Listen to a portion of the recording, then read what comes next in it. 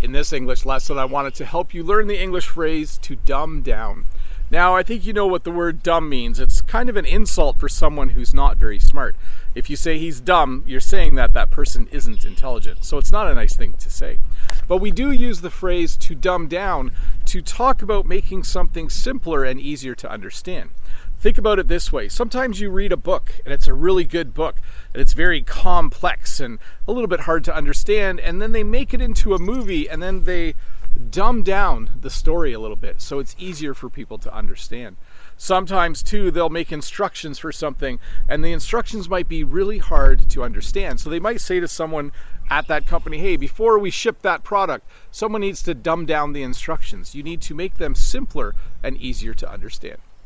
The other phrase I wanted to teach you today is the phrase dumb luck. So luck, when you're lucky, it just means that something goes your way for no reason, and dumb luck is the same thing basically. A good example would be this.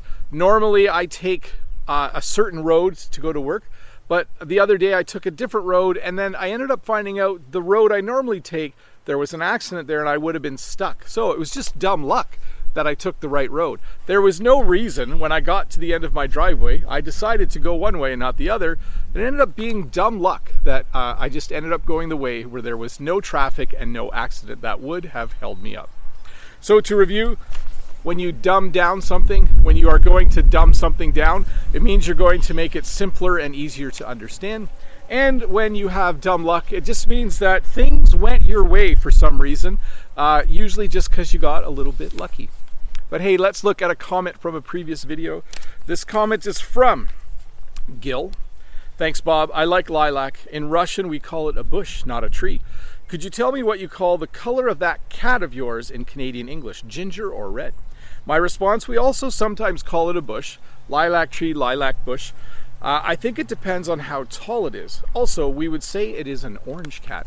So yeah, technically the lilac trees that I showed you in the last video, technically I think they would be a lilac bush.